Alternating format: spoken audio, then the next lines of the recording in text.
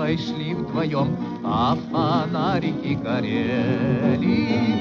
И при виде их на момент притих, и сердца наши замляли. Hello and welcome to the SRB podcast.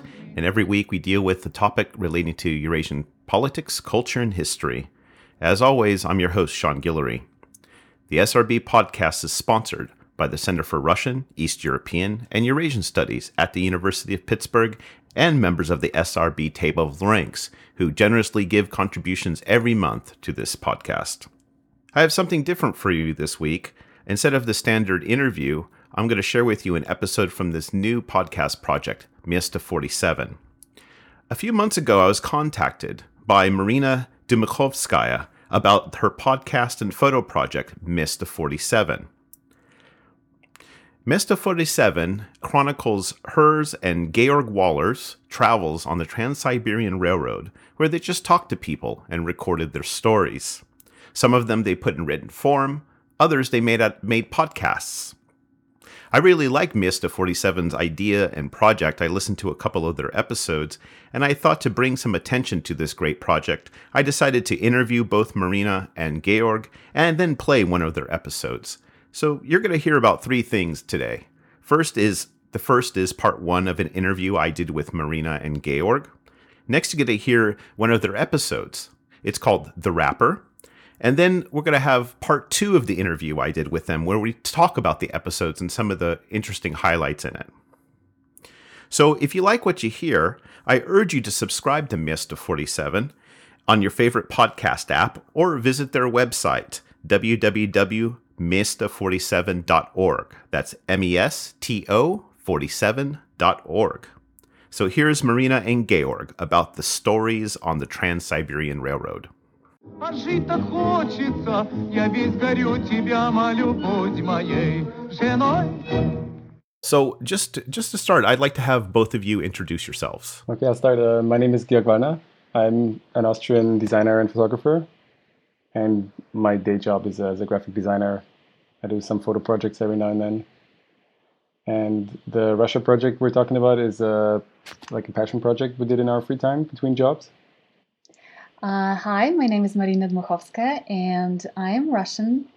And for many years, I worked in sport journalism. I worked at two Olympic Games, and at some point, I decided to challenge myself with, finding out what I can do apart from sport storytelling. And this project that we've done together, Miesta 47, it was an experiment. We just sort of had an idea in our head. We wanted to cross Russia from Moscow to Vladivostok, and we sort of wanted to take a different look at the country through the stories of its people, without, because there's so much about Russia nowadays. And we wanted to do something, something different. As Georg mentioned, it just happened that both of us were sort of between our jobs, and it was a perfect timing. So we decided to get on the train and travel from Moscow to Vladivostok and collect human stories. Yeah, go a little bit more into the origins of the project and why you chose an audio podcast form instead of, say, video or just writing, which you do have writing on your website.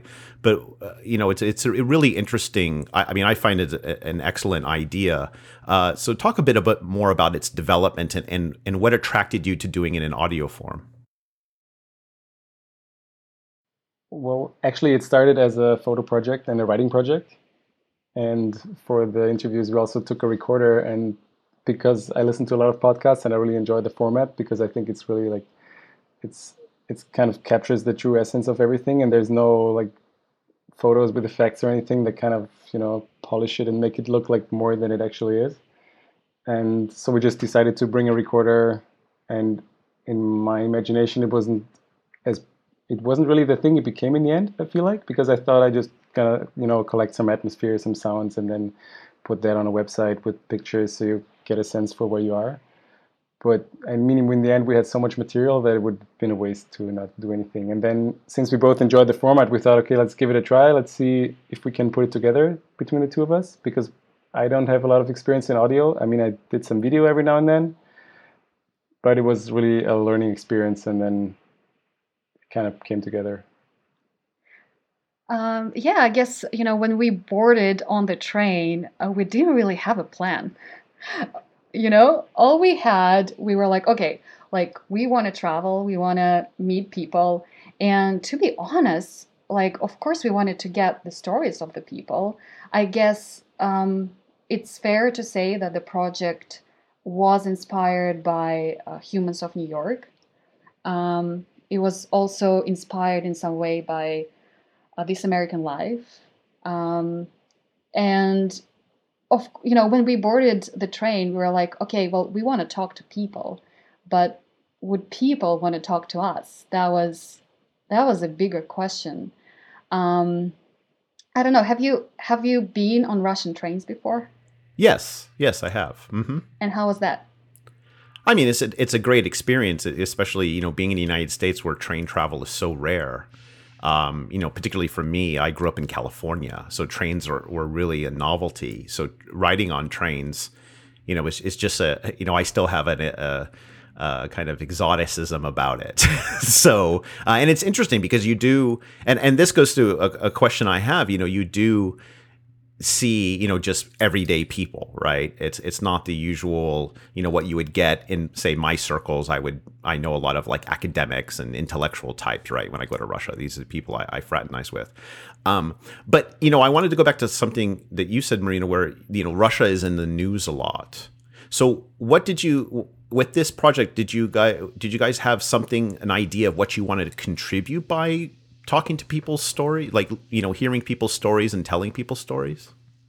Yes, I guess, depending on what media you follow on Russia, there is this feeling like there is always a certain view, a certain agenda, depending on like which camp you're in, And we just wanted to try out something different, like not have a filter, just remove this filter, remove this angle of coverage, just meet these people, talk to them, and use their story, and have that story portray what life in Russia is. Because, traveling through so many regions and meeting so many people, you realize how different it is. And some of the stories are, they're just so heartbreaking and so sad and so miserable, whereas some are really, optimistic, hope-giving. And this is what we wanted to show, that it is very diverse, it is very different, and this is how it is. And if you read the stories, I also feel like, those personal stories might be something that people in other parts of the world can really relate to. Because emotions and, feelings that we have, our life paths, this is something like our destiny. This is something so universal in some way. Yeah, I also feel like that, like everybody has a kind of a picture in their mind of Russia, or probably every other country, and it's kind of probably pieced together by all the stuff you see in the news media and all the politics and stereotypes and history and whatnot. But I always feel like I have this experience when I travel somewhere that in the end, people are not so different, because, you have like certain problems that everybody has. And then if you just talk to regular people, I guess you find like a common connection, and you get a different view of a country than just from like politics and stories like that. And I have to say that doing it in audio form is really effective because you get to hear their voices, right? If you read these things in texts, you don't get a sense of that person, the way their voice sounds, the way they're telling the story. So I think it's a really, effective way. This is what attracts me to it in audio in general. I feel it's a really effective way to do exactly what you said that both of you were trying to accomplish. So how did people react to you? I feel like, well, Marina always told me this thing is like I have a very That's a good a little question, bit yeah. of a one-sided view of everything because I hear people talking and I kind of have to understand a word here and there because I don't really speak Russian, and I kind of like get a feeling for the situation without really knowing what people are talking about. And in the end, they often told me that people are grumpy, like Marina and Anuta, our friend who was with us. But then as soon as they found out that I'm a foreigner, they would like put a smile on and everybody would be kind of interested and friendly. So I guess they react differently to a Russian coming up to them and a foreigner. Yeah, I mean, when Georg came along for the project, like when the first interview, when we sat down, this is when I realized, like, oh gosh, he doesn't speak Russian. I have to translate the whole interview to him, and but there were so many advantages along the way.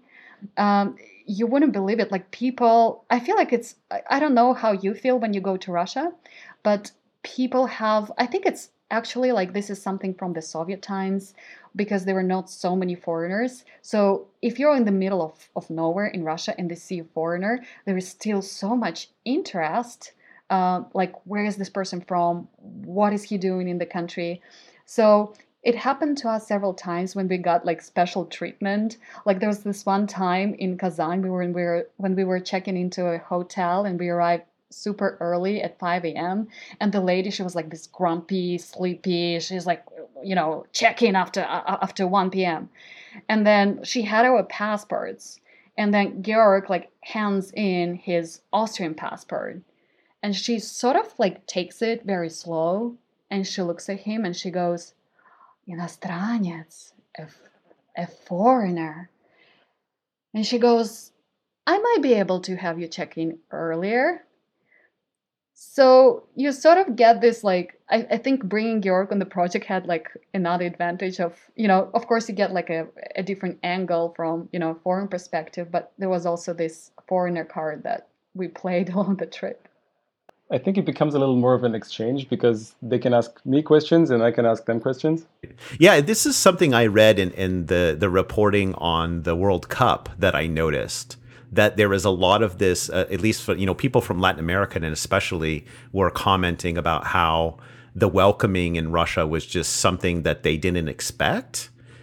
Just because of whatever imagery, and also the British too. And they, I thought that was an interesting angle about the World Cup, was just how people who went there from other countries found Russia really the hospitality and the interest and et cetera. I mean, a lot of the things you just said came across to me in that.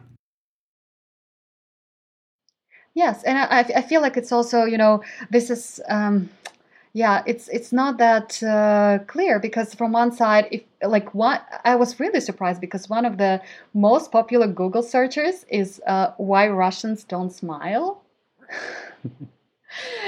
But then there is like this, as you mentioned, like it's in our culture. Like if you have a foreigner, if you have a foreign guest who came from a very far country, you want that person to leave with good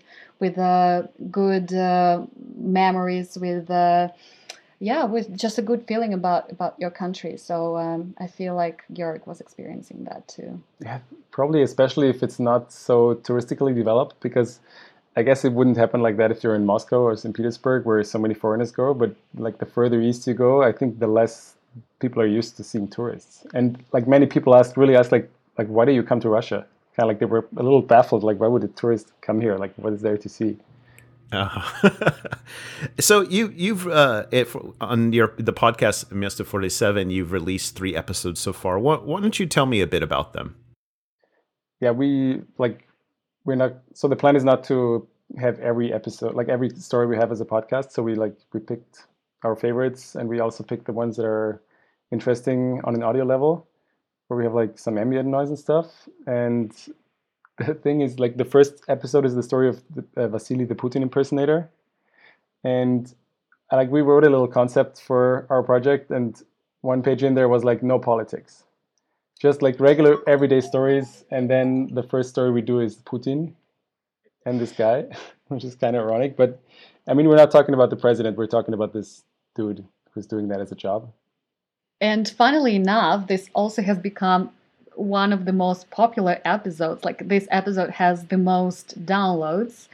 And it's a story about a guy who looks like Putin, and he's living a life of a regular guy, and he comes to Red Square and he stands right next to Kremlin, but he's having a totally different life from the person he's trying to be. And I guess it's sort of a sad story because he's no longer living his own life. We basically like tried to take a photo of him, and Georg is asking him like to be Vasily, not to be Putin, and like he just can't turn it off. Yeah. Wow, I really liked the episode on the fortune teller. Tell me a bit about how that played out and came about. So the lady, the fortune teller, is Marina's godmother. And that was kind of like a warm-up for us because we thought, okay, we're just going to go to somebody that she knows. And we're going to record a story so we know we have something. And we'll see how this whole thing kind of plays out. And so she asked ahead for my birth date to do this numerological analysis on my future, I think. And did she like in detail explain like how it works and told me everything about my health and my future career and love life and everything. So that was, I mean, she wasn't super serious about it, I think, because she kind of said everything with a smile. And like, I think it also, like, she told about how she's been doing this for years and about doing this in the past and her hobbies that she pursued in the past, like yoga and other things that weren't really things you would probably do in socialism. So I think that's all the things around it is what makes it a really nice story. And she really loved the interview. Like she loved the attention. She barely leaves her house, so she's at home all the time. And like having Georg come in with his camera, she really dressed up and she was so happy about it.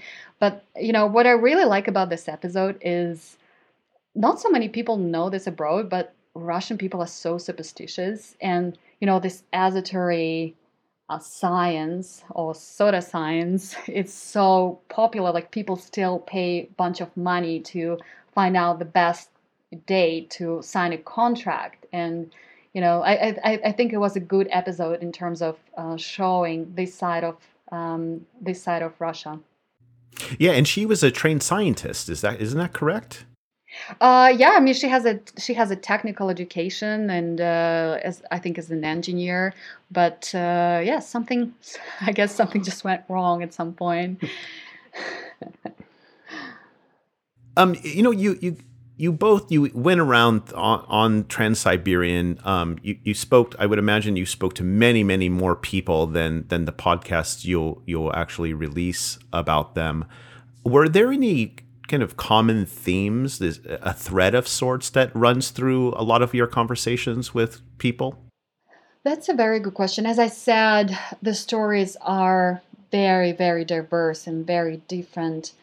What I feel like, I don't know, Georg, maybe your answer would be different, but to me as a Russian person, what really was striking is this enormous amount of hard work, optimism, and despite everything you're going through, this desire to continue and to survive. I mean, some of the stories, like we met a mother on the train with her little child who was, I think he was 4 years old, and he was prematurely born, and he had several surgeries on his ears, and he's half deaf.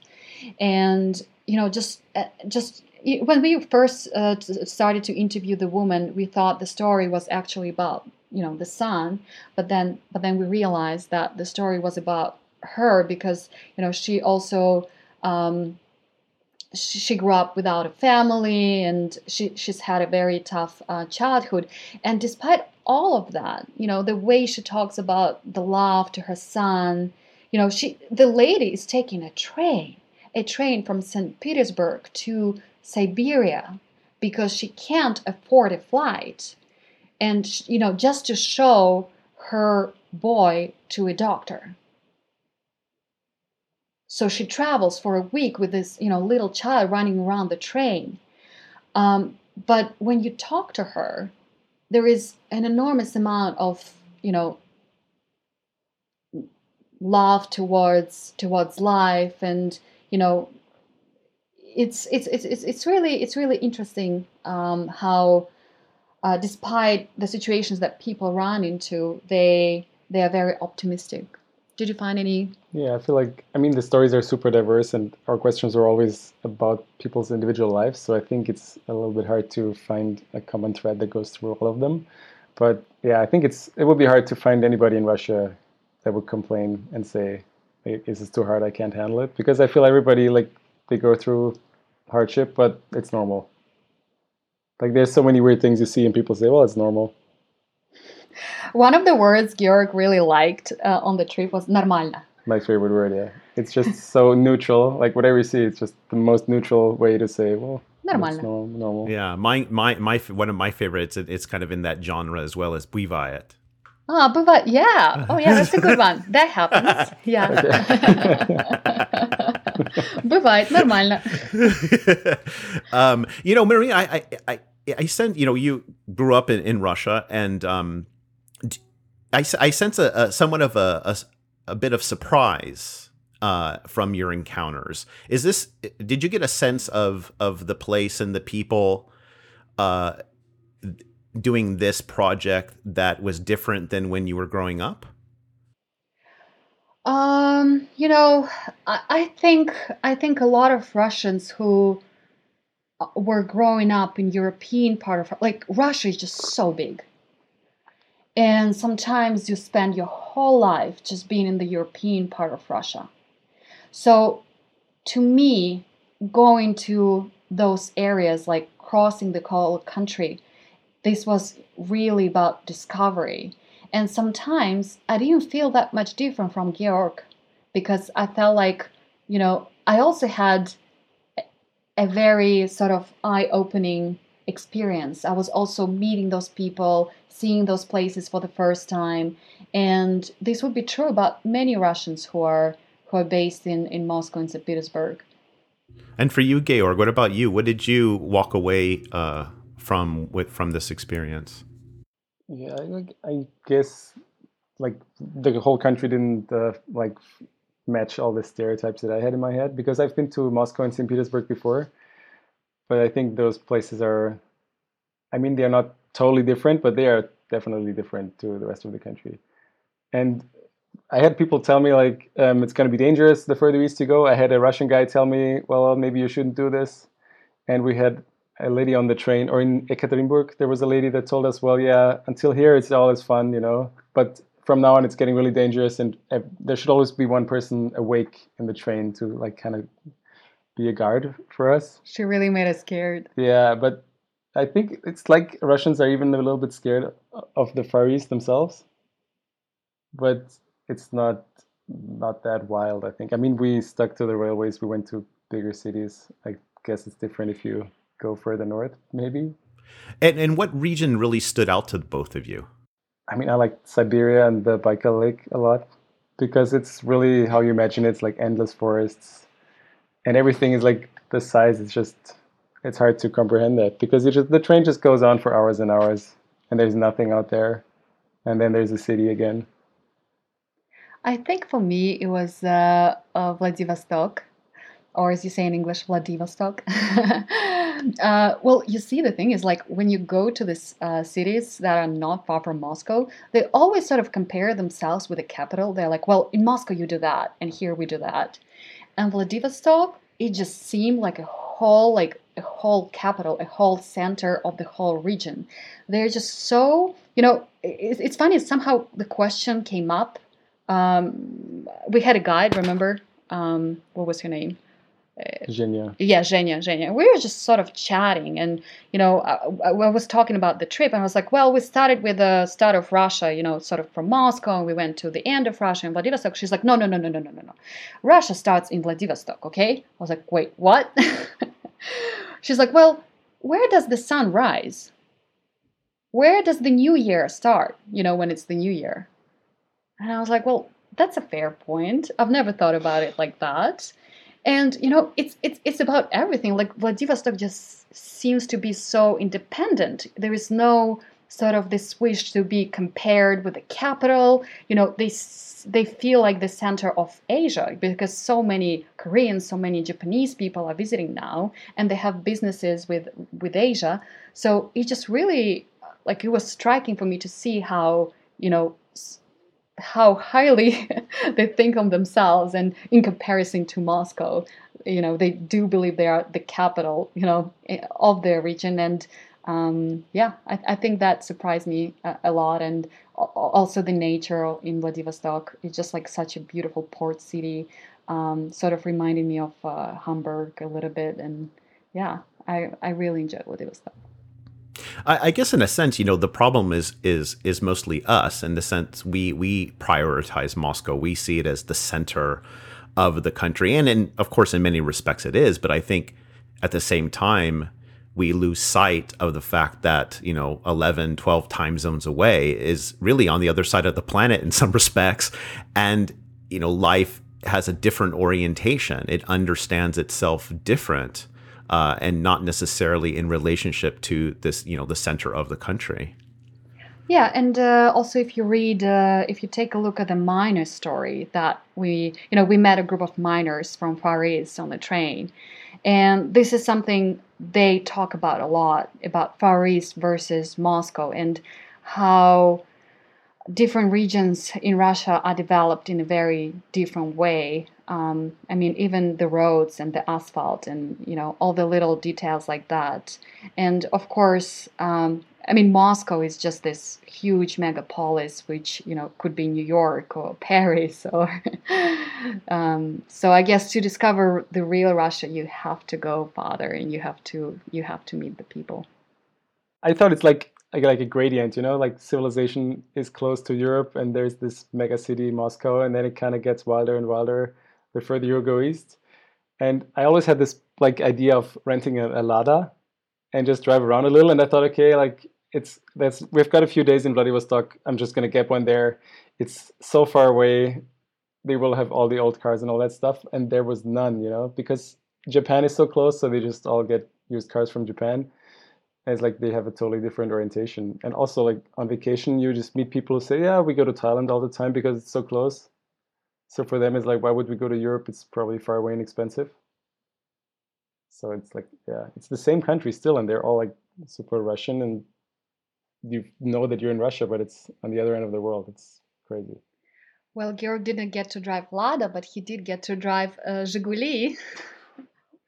Yeah, that was interesting. Like, I always talked about this, like, I need to drive this car, and then like Marina kind of got sick of it. It's like, okay, we're just gonna ask somebody to borrow their car. So we just walked up to like random people, and like, I think the first one, we're like, nah, I've got something to do. Sorry, I gotta go away.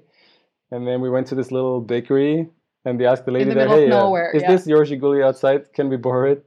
And she's like, yeah, sure. Here's the key. Like, start the car, like, go for a ride. I have to say, I'm amazed that you were able to find one, in all honesty, given how many European and Asian cars are in Russia now. I'm surprised that there was one still lying around. No, there's like a lot of them, I feel. If you go to a village like in the middle of nowhere, you'd mostly see Russian cars, to be fair. And you also rode on the car racing car, remember? So in Vladivostok, should this be off the record? No, we'll put it on the record. So Georg participated in illegal car race. Well, Don't tell the Russian police, please.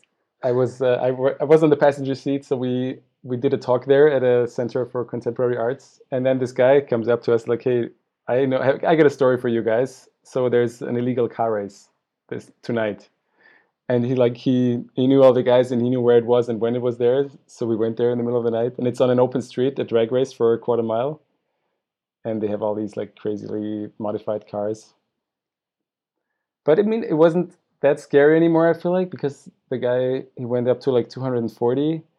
But the day before, we took a tour through Russky Island, which is the island south of Vladivostok. And the guy who drove us around, he had this Infiniti SUV, and he just would go up to 200 because why not? Just like that.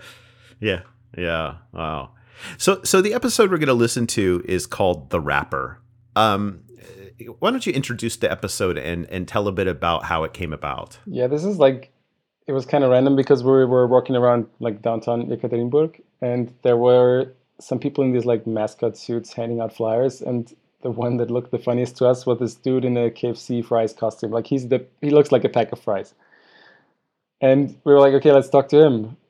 And we never saw his face. He only talked to us through the costume with his hand sticking out, which is pretty much the only part of his body we could see.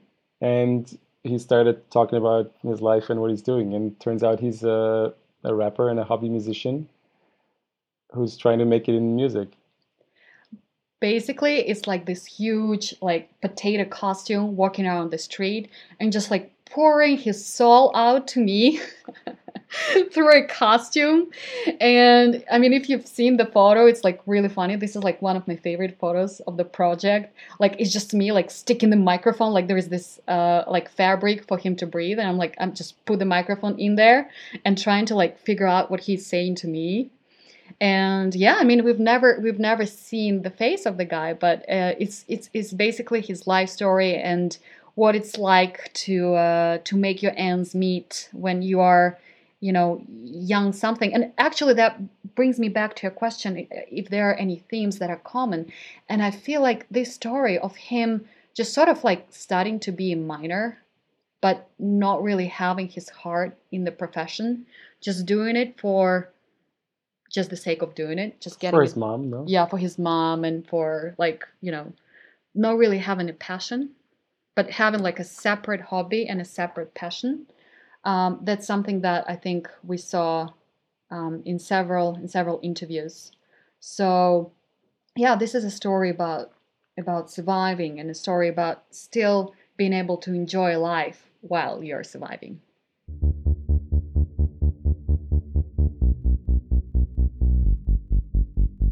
So that was part one of my interview with Marina and Georg. And next up is their most recent episode of Miesta 47's podcast, The Rapper. I hope you enjoy it.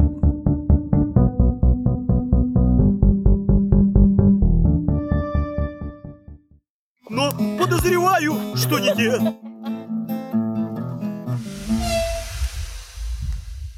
Okay, welcome back to Miesta 47, Chapter 4, Ekaterinburg. Our third stop is Russia's fourth largest city. We crossed the Ural Mountains and are now technically in Asia, even though nothing about it feels Asian at all. It's still Russia. Moscow is far away now. We're at kilometer 1769. So we spent the night on the train, and we'll be back on the train tonight. Уважаемые пассажиры, в вагоне поезда держитесь за поручни. We take the subway downtown. They don't have tickets. You buy a token, and they still have the Soviet turnstiles. They're always open and shut close if you don't put a token in. Or if you walk too slowly. I didn't want to take any chances, so I kind of ran through it. It's a warm summer morning, the heat is picking up, and we're walking down Vainera Street, a pedestrian zone in the center of Ekaterinburg. Now, I'm sure you had one of those moments when you need to be somewhere, you're in a hurry, and there's this guy in the street handing out flyers. You throw a cold, unfriendly, no thank you, and carry on. Or you pick one only to toss it into the next trash can. As we walk down the street, we see this person, a guy handing out flyers stuck in a huge KFC costume. It's a red and white bucket with French fries and a whole chicken sticking out of the top. The only parts of the human inside we can see are his arms and legs. He looks clumsy, making his way through the crowd, probably dying from heat in this thing. It's early July. He doesn't have a break during his shift, so we start talking right there in the street. There is a mesh fabric between the chicken legs for him to breathe, so I stick a microphone where I assume his face is and ask him how people react to his costume. Ну, вам слышно? Ну, да. Так странно с вами общаться. Реагируют нормально? Все ли nice? Очень по-разному. Да? Да. People react to this potato costume in a lot of different ways. There are some people with cool reactions. They'll hug me. Yesterday, a girl gave me a Nike bracelet. Then there are some people who get scared. People are usually dull and frowning and just don't pay any attention to you, although that's actually very difficult. Right now I need to go home. I don't really want to work, but I need the money. Например, вот очень пугаются там те, кто... Ну, люди обычно хмурые. Если человек хмурый, то он идет вот и на тебя даже внимание не обращает. He says his name's Oleg, 18 years old. He moved to Ekaterinburg 3 years ago to study. He's a student at Polzunova Gorny College on his way to become a minor electrician. But he dreams of becoming a rap star. He's not a big talker. He doesn't talk around the bush. The way he talks about his life is probably how he writes his rap songs, precise and up to the point. With each word, he peels off the potato skin, getting us closer to what's under there. And under it, there's a lot. As you listen, it's hard to imagine it's the story of an 18-year-old. Я родился в селе Александровское, это Томская область. I was born in Alexandrovskaya village in the Tomsk region. I grew up with a lot of siblings. We never had enough money, so I started working when I was 12. I grew up quickly. I didn't have a real childhood. When I was 12, I dragged cast iron bathtubs around, I helped movers and ruined my back. When I was 13, I worked in a church. I cut the grass, took away the burnt candles, the priests paid us pennies. When I was 14, I used someone else's documents and went with my brother to do road work. We shoveled asphalt. I came to Yekaterinburg 3 years ago to study at the Polzunova Gorny College. The stipend is really small. Even though I have a higher one, 10 euros, it's not even enough to pay for a room in a dorm. So you have to work. I was working as a janitor for 100 euros a month. I worked as a realtor and I also worked in the kitchen at KFC. For a while I worked illegally and made almost 1,400 euros. I cannot tell you what work it was and why I left. А что это за работа такая? Ну, не могу рассказать. Но она была нелегальная. Да. Oleg later explained what happened. He seems to have been a part of a money laundering scheme, but one guy set them up and left with the money. Some important people came into town with fancy cars, took them into the forest. Now, in Russia, taking someone into the forest means he gets a beating, usually because they owe some cash. They didn't know what had happened to the money, who took it. After that, he stopped with that kind of work. He thought about having a family, and a job like that was just way too risky. А еще потом преподаватели говорят, почему вы не учитесь работать? Our teachers at college ask why we do so badly in school and work at the same time. It's because we're surviving and not living. My parents help, but it's a struggle to even buy clothes and food. Things have been hard, but I have more going on in my head than others my age. Right now, most 18-year-old guys just think about where they can go get wasted or have sex. Random hookups, partying, gangs. I'm really ashamed of young people today. They don't think about life. I'm studying to be a mining electrician. It's like a repairman for all the machinery in the mines. I didn't want to study that, but mom said you need a masculine profession. I wanted to be a musician because I went to music school.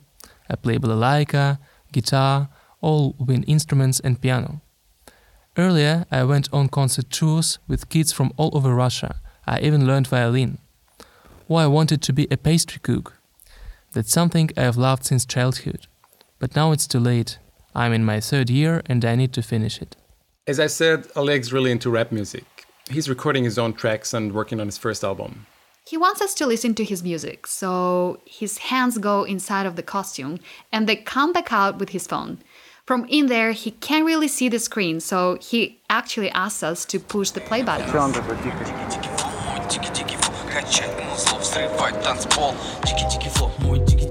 Хочу рэп-спорт, дыры в носу. Мой дикий-дикий флоу, мой дикий-дикий флоу. Качать музло, взрывать танцпол. Двигай телом, делай дэнс. Знаю, хочешь улететь. Не вдыхай все через кэс. Лучше через 5 рублей. Барной стойки подлетел. Захотел красивых тел. Водку выпил, пошел в зал. До утра не вылезал.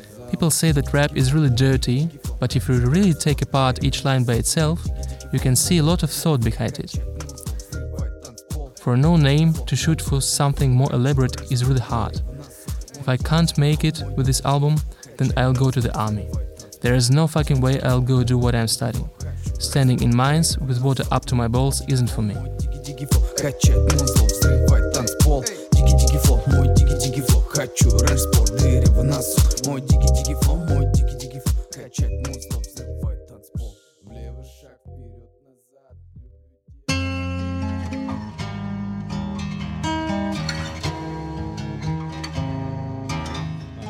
As we speak, I catch myself thinking. We talked to a guy for some time. He told us all about his life, and we didn't even see his face, just his hands. Yeah, as I take the photo, he gives a thumbs up, confident and cheerful, and that gives the shot a meaning. Here he is, stuck in a potato costume, working a job he doesn't like, but it makes ends meet. And having lived through so much, yet he's so optimistic.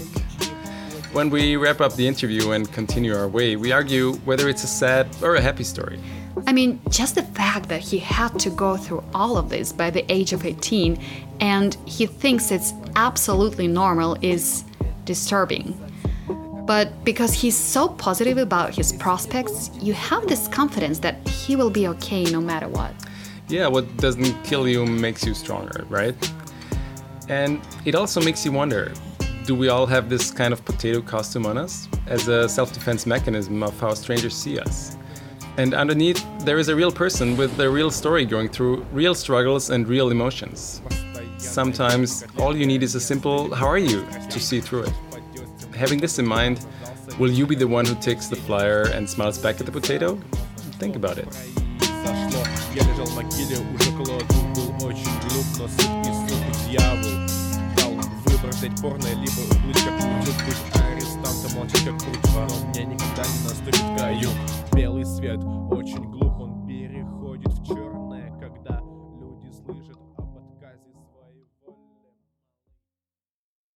Yeah, that's the one thing I picked up from the episode is, this young guy Oleg who's really, I mean, it's a shitty ass job, standing out and in this boiling in this this suit and trying to get people to go into the restaurant, probably passing out coupons or flyers or something.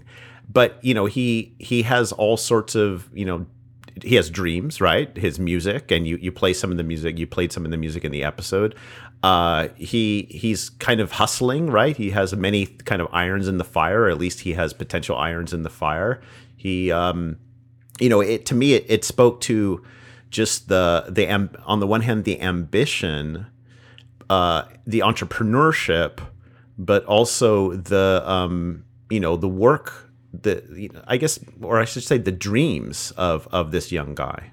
Yes, exactly. And I think if you think about it, like if you listen to the episode, I feel like the most important thing is always remember that he is 18.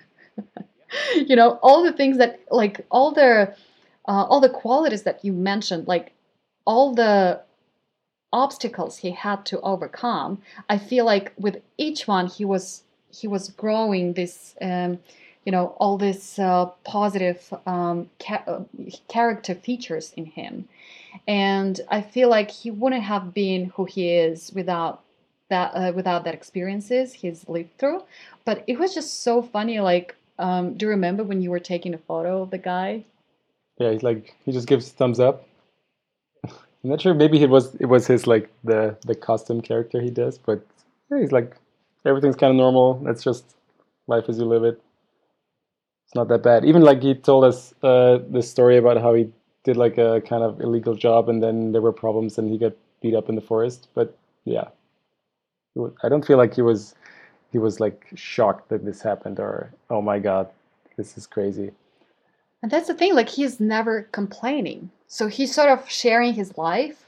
But the way that he looks at this experience, it's very, in some way, like it's not, again, this is what strikes me. It's not an 18-year-old view on things. It's something like someone who has lived his life, like he looks back at these experiences and he says, well, I decided to have an honest job, well, yes, that sucks, but, I have my dream. I'm gonna, I will try to make the dream happen. And this is not just Oleg, but in general, I feel like there are so many creative Russian people, and a lot of talented Russian people. And yeah, I mean, I'm just curious if one day I'm going to turn on the TV and I'm going to see, well, I mean, I'm not going to recognize his face, but maybe maybe I'll hear the voice of some famous rapper and I'm going to be like, hey, that's Oleg. He's made it. Look. Yeah, I feel like it's the same here and there, that people have these dreams that they want to accomplish, but I guess it's so much harder when you're economically not in a good place. Well, that's the two things that kind of stand out is, on the one hand, he doesn't have a sense of entitlement, right? He doesn't actually really expect anything to just kind of come to him. On the other hand, I found it interesting the way he referred to his peers. Like, he's not, most 18-year-old guys like him, they just want to get wasted and have sex, right? And he doesn't seem to see himself in that way. And this also, it feeds into an impression that I got when I was in Russia in October, that I too was struck by young people. Granted, I was in Moscow, so it's a different situation, but nonetheless, I was very impressed by the young people I encountered, and in them I really saw a really amazing future for the country, because I saw people, just like Oleg in many respects. Yeah, I think it's a very different generation, and I feel like there is a huge conflict because, I mean, I'm 30 at the moment, and like the generation of our parents, they were brought up in this strict Soviet framework of Leninism, communism, and very restricted, and with their hopes and dreams in socialism, which never came true. And then you have us, sort of like still being born in USSR in 89 or 90, and sort of being brought up by those parents who couldn't fulfill their dreams. So we're sort of something in between. And then we have people like Oleg, who are much younger, who have no longer this bringing up, like they're no longer affected by this. And I think this shapes a completely new generation in Russia. Georg, what about your impressions? I feel like the well-known stereotype of the vodka drinking Russian, I feel like that's totally not true, because I feel like either somebody's like drinking or they don't. It's not really an in-between. Like on the trains, you're not allowed to drink anymore, except in the dining cart. And I think we only had a guy in our compartment once that pulled out a bottle and said, hey, do you want a zip? So it's very civilized, I feel like, now. Yeah, that's one of the major impressions I had too, is that the drinking is so down from, over the last 15, 20 years I've been going there. The landscape has changed dramatically in this regard. But I mean, I also feel like people kind of look up to the mighty politicians and they feel a little bit powerless, because I guess they feel like, well, they just do what they want and there's nothing really we can do about it. But yeah, but I think we also got asked about like, what's your opinion on Putin? Like, so the political questions that we didn't want to ask, sometimes they came back to us. From their perspective, like, did you get a sense of, I mean, on the one hand, you just said that they kind of look up at politicians and they don't seem to have much faith. Those people are going to do whatever they want. But did you get any other broader views of people's sense of the political situation in Russia? I think it's very diverse. It's, we didn't really talk much about politics. We were mostly talking about the personal life.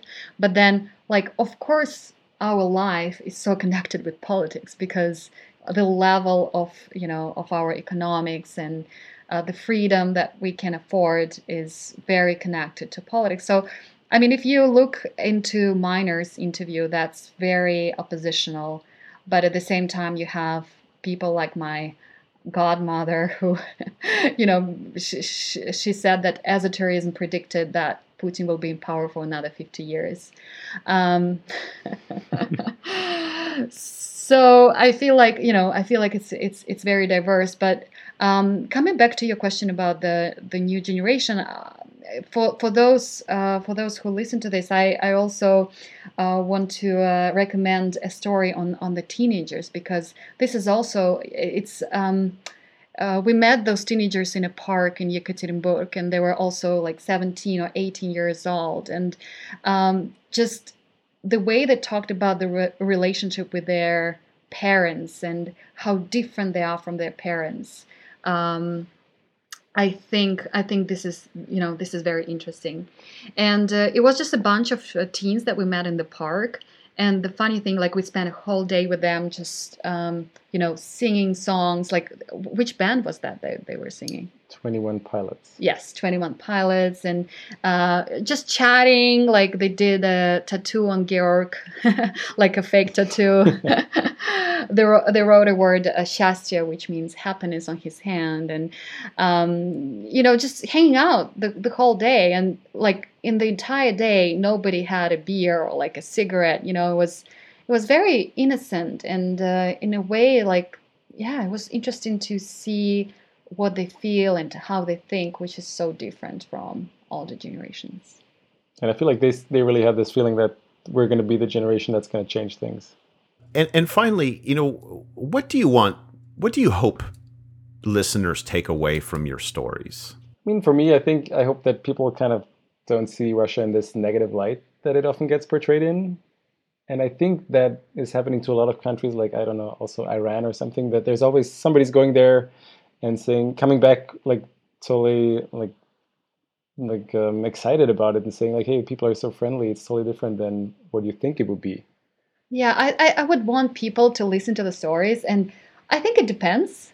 Like, for somebody maybe to find themselves in the stories they're listening to. Maybe they can relate. Maybe they sort of had a similar life paths, and maybe just people getting curious about Russia, and maybe even to themselves to come and to experience the Trans-Siberian, and maybe it will inspire other people to make the trip, because I mean, this is of course once in a lifetime experience. That was Marina Dymykovskaya and Georg Wallner about their stories on the Trans-Siberian Railroad and their podcast project Mesta 47. Again, if you like what you hear, I urge you to subscribe to Mesta 47 on your favorite podcast app, or go to their website, mesta47.org. I'm your host, Sean Guillory, and this is the SRB Podcast. The SRB Podcast is sponsored by the Center for Russian, East European, and Eurasian Studies at the University of Pittsburgh, and listeners like you. If you like this podcast and listen to it every week and find it interesting, please take a moment to share it with your friends on social media or tell people about it. And if you have any money, throw some my way at my Patreon page, which is patreon.com/Sean's Russia blog, or you can go to the podcast website, srbpodcast.org. So until next time, bye.